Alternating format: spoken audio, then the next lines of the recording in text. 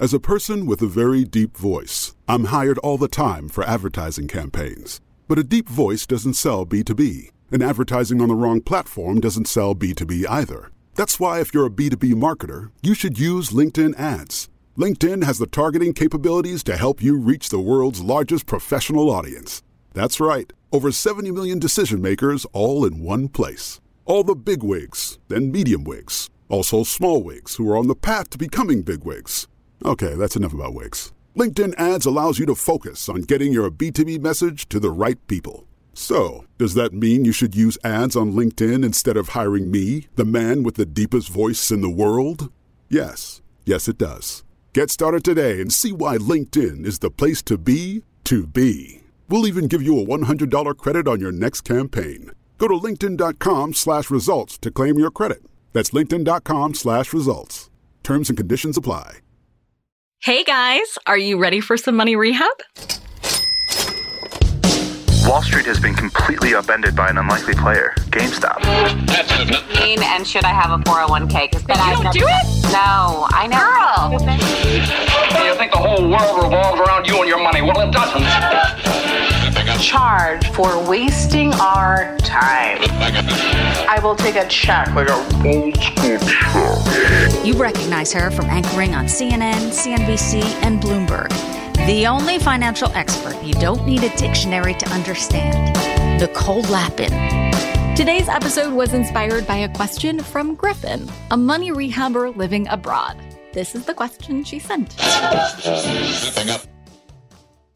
Hi, Nicole. My husband and I are American citizens who live out of the country, and we're looking for investment options to save for the future. We're both in our 30s, we don't yet have any children, and we have our debt and emergency fund under control. While I was researching our options, however, I've run into the issue of having to prove residency in the U.S. for things like opening a brokerage account. Despite earning a foreign income, we do our U.S. taxes each year, and we both have American bank accounts that we use pretty often. Can we put our money that we earned in another country into an American retirement fund? Are we even able to index fund and chill? Or are we just SOL? Thanks for your help. These are such good questions, and the answers get into very sticky territory very quickly. Griffin, you've stumbled into a really complicated part of U.S. tax and investing law. Lucky you, because we're about to learn something. If you don't live abroad, you may not know this, but there used to be plenty of investing options for expats. But in 2010, that all changed when the Foreign Account Tax Compliance Act, or FACTA, came into law. FACTA made it really tricky for Americans to maintain foreign bank accounts. At the same time, it became very difficult for Americans living abroad to maintain American-based brokerage accounts. After FACTA passed, American citizens who had brokerage accounts with, let's say, TD Ameritrade, Vanguard, and Fidelity found their accounts shut down. But even though there are fewer options now, there are some options for Americans living abroad who want to invest. To talk over these options, I wanted to bring on a special guest, David. Welcome to Money Rehab. It's great to be here, Nicole. So I'd love for you to introduce yourself to our listeners. Can you talk a little bit about what you do? My name is David Kinsey. I'm the Director of International Wealth Management at Creative Planning and Tune Financial Advisors. Our firm is a leading U.S. registered investment advisor. Many people have heard of Creative Planning. The Tune Group is the international group within Creative Planning that works specifically with clients outside of the United States. And I was the founder of the Tune Group. It was an independent registered investment advisor until a few years ago when we became part of Creative Planning. So that makes you the perfect person really to come on the show and help me tackle a question that we got from a listener. She has several really good questions, actually, and I'd love to go over each of them if you don't mind. So first, how can an American resident living abroad open a brokerage account? Right. So this is becoming an increasingly difficult problem for Americans residing outside the United States. It's been a long progression of a sequence of regulatory changes, both in the United States and outside the United States, that at every stage, really starting back in 2001 with the Patriot Act in the United States after 9/11, and then changes in regulatory environment in Europe and more in the US that have resulted in first European and non-US institutions closing accounts for Americans. And now really in the last several years, there's been a big push among US financial institutions to refuse to service clients outside of the United States, whether they're American citizens or not, or to restrict what they can do or what services they will provide. And right now in the United States, what you find is most financial institutions will simply refuse to work with you outside of the United States. There are some exceptions to that. I'm sure we'll talk about that. For the institutions that will work with you, as say an American in Europe or an American in Asia someplace, they may only do it in a limited manner. They may only work with you if you have certain amount of assets, say above $5 million. They may work with you in one country, but not in another country. They may limit the types of investments you're eligible to make and so forth. So on the investment side, investment accounts are particularly restricted for a whole lot of reasons I'm sure we can get into. Bank services, just regular bank accounts, are generally less restricted, although a lot of U.S. financial institutions won't even do that for a non-resident of the United States anymore. So is opening a brokerage account living in certain areas easier than others? You mentioned living in Asia or living in Europe. So can some people have an easier time if they're living in a particular country than others? Yes, that's true. So it's really a hodgepodge of overlapping rules and regulations that depend on the country of residence regulation of securities and investment accounts. It depends upon U.S. regulations. It depends upon what other activities a particular institution may have already be involved in. So what you find is there's very few rules, general rules about this. You have to go institution by institution and see what their policies are for that country. So, for example, our firm, Creative Planning, works with a variety of what we call custodians. These are the financial brokers that hold the assets that we manage for our clients. They're primarily Charles Schwab and Fidelity, Pershing, and TD Ameritrade. Like a good fiduciary does. Exactly, right. And so we're always working with those institutions. And I can tell you that Charles Schwab probably in some ways is the most open to working with clients outside the United States, but they have a whole, matrix of, yes, this country, under these circumstances, no, this country never. In this country, yes, okay, but only certain instruments. So it's very hard. And that was one of the problems when listening to the listener's great question, that it would be hard to answer it based upon that because we don't know where she is. But we can give her some general advice. So Charles Schwab tries to be open. Charles Schwab is open to Americans and non-Americans outside the United States for a lot of countries, but it's not the majority of countries. And then, for example, Fidelity is actually open for a much larger list of clients, but only if they are working through a U.S.-based independent advisor like our firm, Creative Planning. They are not open at all for a retail, what we call a retail investor who's trying to do it themselves. Whereas Schwab actually, in that respect, although their total list of countries is more restricted, they are in many cases open to working directly with a client. In, say, Germany, an American in Germany can call up Schwab and open an account and start buying individual stocks and bonds, but not mutual funds or ETFs, for example, whereas at Fidelity they couldn't. And we can talk about other institutions, and they have different similar kinds of restrictions. But those two institutions are the most common ones that we're able to use. Morgan Stanley, for example, I can tell you that they have a restricted list of countries. And generally, for those countries, you've got to have more than $5 million, right? So if you're a random American with $500,000 or even $2 million, for example, Morgan Stanley is going to be simply a no-go. And I'm not picking on Morgan Stanley. That's typical of most financial institutions. Hold on to your wallets, boys and girls. Money Rehab will be right back.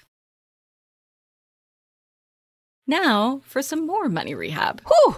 Okay, so this definitely sounds like a whole matrix. You have to look up, depending on where you are, what investment you want, who services that investment, how much assets under management you have, and all sorts of other things. This definitely confirms we are living in a matrix, David. If not an actual matrix, we definitely have a financial one for expats. I read that more and more brokerages, are now really hunkering down on this. They used to allow expats to open brokerage accounts, but that number has shrunk in recent years. Why is that? That's a great question. Well, a great example of that is Wells Fargo, who was quite big. They were servicing clients, Americans and non-Americans all around the world. And we were very familiar with that. We were competing with them. And suddenly out of the blue, in January of this year, they said, you know what? That's it. We are servicing nobody outside of the United States. And thousands and thousands of Wells Fargo clients in every country you can think of, Germany, Singapore, Japan, Colombia, Mexico, have had their accounts closed. And it doesn't matter how much money they have or any other circumstances, their accounts are being closed. That was a boon for us to some extent because a lot of those clients came to us. And I think we can do a much better job for them in any case. But the fact is that's what's going on. And it's not just Wells Fargo. You can say the same thing about a lot of other financial institutions. Well, would Wells Fargo be with all the craziness that Wells Fargo has going on? Is that part of all regulations going on with them? I'm sure that the calculus at Wells Fargo is the same one, maybe not as absolutist as it was at Wells Fargo, but Wells Fargo was quite big outside the United States, right? So that's what makes it a kind of a remarkable event. A lot of other financial institutions really never were that big into it to begin with, but they're all making the same calculation. We have lived in a world where cross-border regulation, tax compliance, both from the U.S. side and from the international side, from non-U.S. Countries and their regulatory regimes, has only gotten tighter and tighter and tighter. And they're looking at this and saying, this is a minefield. This is a minefield. We're going to get ourselves in trouble with the regulators in Germany, or we're going to get ourselves in trouble with the regulators in the U.S. For not having proper due diligence, for the so-called KYC rules, know your client rules. They're very hard to really comply with all of these rules.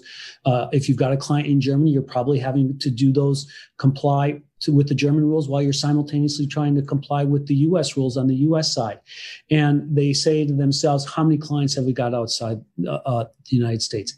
It's a small part of their overall business. And they say, instead of devoting the resources and the time and taking on the risk that something's going to happen here that we didn't understand, let's just not service any of them. Another piece of our listener's question was whether she can use money earned abroad to contribute to an American retirement account. I'm assuming she's thinking of an IRA or a Roth IRA. Can you unpack that? Sure. That's a very basic question we deal with here every single day. And the basic answer is yes. Under the right circumstances, there is absolutely no reason that an American living abroad, earning salary for work done outside the United States, if they meet the right criteria, cannot contribute to a U.S. IRA. So there are a couple of reasons why you might do it in the U.S., but you wouldn't do it if you're outside the United States. So, for example, the most basic rule is that if you are living outside the United States, you are probably availing yourself of something called the foreign earned income exclusion on your U.S. tax returns, because the starting point for all of this is the fact that Americans are taxable on their worldwide income on the basis of their citizenship. So even though you no longer reside in the United States, you have to continue filing and paying taxes in the United States, right? And why do we contribute to an IRA? We generally contribute to an IRA to avoid having to pay the tax now and defer it until we're in retirement when presumably the tax rate's going to be lower. So does that calculation still work? Well, the first step is, if you are, as an American abroad typically is, taking advantage of the foreign earned income exclusion, and they are excluding all of their earned income, that would be if they're earning less than the $109,000 limit for the foreign earned income exclusion, they have no non-excluded earned income. And if you have no non-excluded earned income, you are not eligible to make a contribution to an IRA. You have to have non-excluded earned income to contribute to that IRA. But what about a Roth if you pay tax now? Roth is the same thing, right? Okay. So you have to have non-excluded earned income from which to defer that income into that IRA or that Roth. I mean, I feel for these folks because they're trying to do the right thing and they have to jump through all these different hoops. The listener mentioned that she pays U.S. taxes every year and has an American bank account. Does that help her case at all? Well, this is a very complex situation, and that's why our firm has thrived by helping people figure out these rules and still come up with effective portfolio strategies. And, we do a whole presentation on the original issue here, which is getting accounts opened. Where can we get U.S. accounts opened? How should we save and invest through which institutions? And as I often say, while that is the one that gets everybody's attention because it's the first big roadblock they run into, right? We can solve that problem. I mean, we working with our relationships with Schwab and Fidelity, for example, we have the ability to open up accounts for clients in any country and do all the things that we want to do. So we're able to get past that hurdle. I say getting past that hurdle is relatively easy, especially if you're doing it with us. The real complexity, the real hard part comes when we have to make investment and financial planning decisions, filtering it through two simultaneous tax jurisdictions that were not designed to work with each other, right? Because all the investment options that you as a resident of Germany have are probably very, very problematic from the U.S. tax perspective. Simultaneously, a lot of the investment options you have in the U.S. are potentially problematic for German taxes. So clients often get themselves in this very difficult situation. We call it a catch-22, where you take some action, say, for German tax purposes to reduce your tax liability in Germany, only to have it result in a punitive outcome in the U.S. or vice versa. And Germany is just an example. You can say the same thing about all the big developed countries, UK, Western Europe, Japan, Australia. A lot of times it's a lot easier in some countries. You go to countries that don't tax income from outside their country, investment income, and that they have very lax regulation of offshore accounts and stuff like that. Hong Kong, Singapore, countries in Latin America. There it's a lot easier, right? Because you kind of default back really only to the U.S. issues. But if we're talking about where you see the big concentrations of Americans abroad and foreigners who want to invest in the U.S., we're typically France, Switzerland, Germany, the UK, Japan, Australia, all these countries, you're automatically in this complex interaction between the local tax and the US tax. So what would be some of the other financial missteps you see Americans make when they move abroad? It sounds like one of the big ones is trying to contribute to a tax advantaged account in the United States. We're not actually advantaged living abroad. Right. That's a common one, although I will say sometimes it does work and sometimes we do make those contributions, but you have to really understand all the rules and find out whether or not it works in both countries' tax for both countries' tax purposes. And in some countries it does work, because one of the things you need to know as an American abroad as you begin working is the United States has double tax treaties with a lot of different countries, right? And those tax treaties all have a provision in there where they talk about how, among many other things, there's always one section that talks about how the other country is going to agree to treat the pension systems of the other treaty country, right? And the newer double tax treaty countries, say the UK or Canada or Germany, have very clear rules about how that's done. And it spells out when it will work and when it won't work and so forth. So that's helpful. But in many countries, those treaties either A, don't exist, or those treaties are very, very old and they don't deal with modern pensions the way they should. Hold on to your wallets, boys and girls. Money Rehab will be right back. Now for some more Money Rehab. What are some other pieces of advice that you would give Americans who are considering moving abroad or need to move abroad because their company sends them there? Right. Well, a couple of things. If you have sufficient assets, I would strongly recommend you speak with a firm like ours. There are only a few firms in the United States that really specialize in this. And I'm biased, but I think we're the best. We really are. Start planning this well ahead of time. If you are young, right, as the listeners who called in indicated they were, and they're probably starting out. And I talk to people like that all the time, and we try to do everything we can for them. Here at our firm, Creative Planning Tune Financial, we do a lot of public educational webinars All of those webinars are recorded. You can find them on our website. I encourage people to go watch them. Some of them are just informational. They've got a little bit of marketing in them, but this is a great place to start. If you don't have enough money to work with a firm like ours, which I understand is going to be the case when you're young and starting out. How much money do you need? $500,000 to work with our firm. Although we do have an emerging wealth group through our parent company, they can take as little as $100,000. But I understand there's lots of people who are not at that level. They can do this themselves. I would encourage them to open up an account at Charles Schwab. If they're moving to most countries, that's going to work. They can even change their address. And they're also free to leave their U.S. address, I should say, on those accounts. Not all financial institutions want them to do that. A lot of them will encourage them not to do that. But if you are not asked about it, it's perfectly okay for you to continue to use that U.S. address. So I really appreciate you giving advice that is reserved for folks who have a lot of money under management.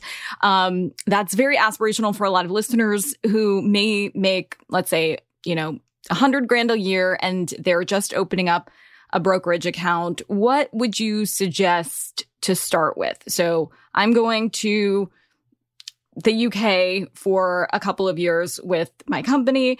I open a local bank account, or what would I do as a first step? And then I open up or use my Schwab, call the number, try to make sure I'm doing all the things right. Right. So let's take the UK. It's a great example. We have hundreds of clients in the UK. Every country is different, so what I'm going to say won't necessarily apply in the same way in Germany or Japan, but it's pretty close in a lot of ways. If you move to the UK, you definitely want to open up a local UK bank account. You're going to need a place to have your pounds from your salary deposited. You're going to have a UK pension account, employer-sponsored pension account, because every employee in the UK is required to be offered a pension scheme, and everyone will have it. You should take advantage of that. You, just like in the US, you get an employer match. You get a local tax benefit, which you want to take advantage of. And fortunately, that account, that UK pension, will be covered by treaty. So it's not creating a big tax problem for you in the United States. We talked about the passive foreign investment companies, the mutual funds from the UK that would create a problem for you. If you own it within that UK pension, no problem. Yes, it may be a passive foreign investment company, but it's in the wrapper of that employer-sponsored plan, so it doesn't matter. So that's good. And then what do you do with that pension when you come back? You can't really roll it over. If it's the UK, if it's Switzerland, they'd allow you to cash it out and take the money. If it's the UK, you're going to have to leave it there until you're 55 years old, and then you can get it. So not really much you can do about that. But the next step would be, however, is don't make the mistake of saying, okay, I want to save above and beyond my UK pension contributions and open a UK brokerage account. That's where you stop and say, okay, now I want to go and get an account open in the US, figure out how to do that. A lot of tricks to do that. You get that account open in the US, and now you wire your British pounds back, have them converted to dollars, and start buying ETFs. I love it. This is an area that I've never had to deal with. I went to study abroad when I was in college, but haven't since then. So I really appreciate the education. I would just say thank you so much, Nicole, for having having this topic brought to the attention because of your listeners. Because if it's for many of them, this is something that may come up in their lives. Either they themselves will move abroad, or they'll have a relative, and it is perplexing to people and frustrating, and mistakes are made here. So by you bringing attention to this, you're helping out so many people that you may not realize it, but believe me, the people will always be coming, my brother needs to listen to this because he's in the UK and I know he's struggling with this. So thank you so much for shining light onto this topic. For today's tip, you can take straight to the bank. Even though I'm all for DIY investing, when it comes to investing abroad, it's probably best to DI with a professional. Even though you'll need to pay to work with a financial advisor, it may pay for itself by saving you from major fines that you may incur if you try to navigate U.S. tax law solo and make some missteps. For folks who are new-ish investors, I linked Charles Schwab's investment offerings for expats in the show notes. If you've already dipped your toe into the investing pool, check out the link to Thune's financial site, also in the show notes. Money Rehab is a production of iHeartRadio. I'm your host, Nicole Lappin. Our producers are Morgan Lavoie and Mike Coscarelli. Executive producers are Nikki Etor and Will Pearson. Our mascots are Penny and Mimsy. Huge thanks to OG Money Rehab team Michelle Lands for her development work, Catherine Law for her production and writing magic, and Brandon Dicker for his editing, engineering, and sound design. And as always, thanks to you for finally investing in yourself so that you can get it together and get it all. You spend my money, money, money.